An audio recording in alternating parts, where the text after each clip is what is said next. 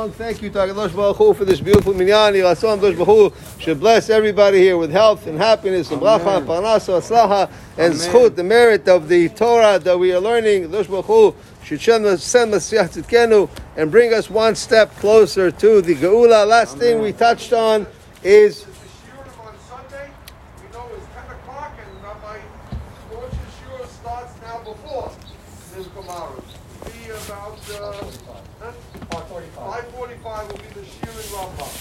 the last thing we touched on is having to sell your hametz. If you want to sell your hametz, please talk to me. If you want to give kimha de pischa, please also talk to me. The next thing is bdikat hametz, checking for hametz, and we know that that's going to be next Thursday night. And the one of the things important is to, especially if you have kids, the backpacks.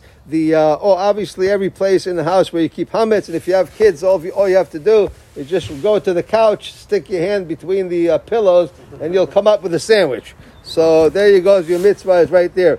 And he says here, but you also have to remember that this mitzvah has to be done with simha, and the mitzvah is to check for hametz and not to check for dust.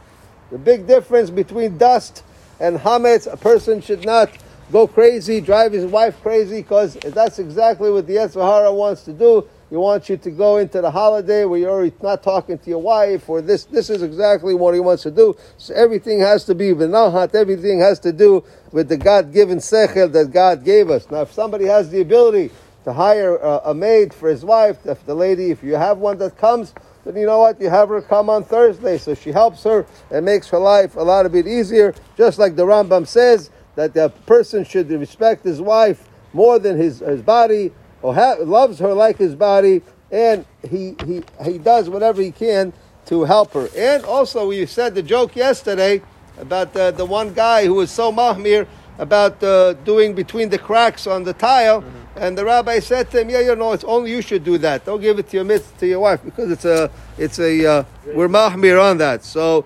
again, you need to also help the wife, not to be like the chief who's going to just command everybody what to do. As far as like things like books, you don't have to worry about that. But people have benchers, so if you have benchers, maybe you should have another set for Pesach.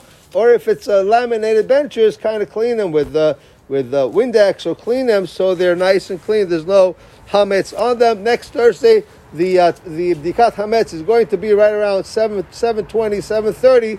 So good to do arvit before that, and a person should really not start any projects before they do the hametz. Come on, do your hametz and continue with the night. Skul mitzvot, Rabbi Hanan Mekash אומר, רצה הקדוש ברוך הוא ישראל. לפיכך הרבה התורה מסורות שמע וחפץ למען צדקו יגדיל תורה ויאדיר יתגדל.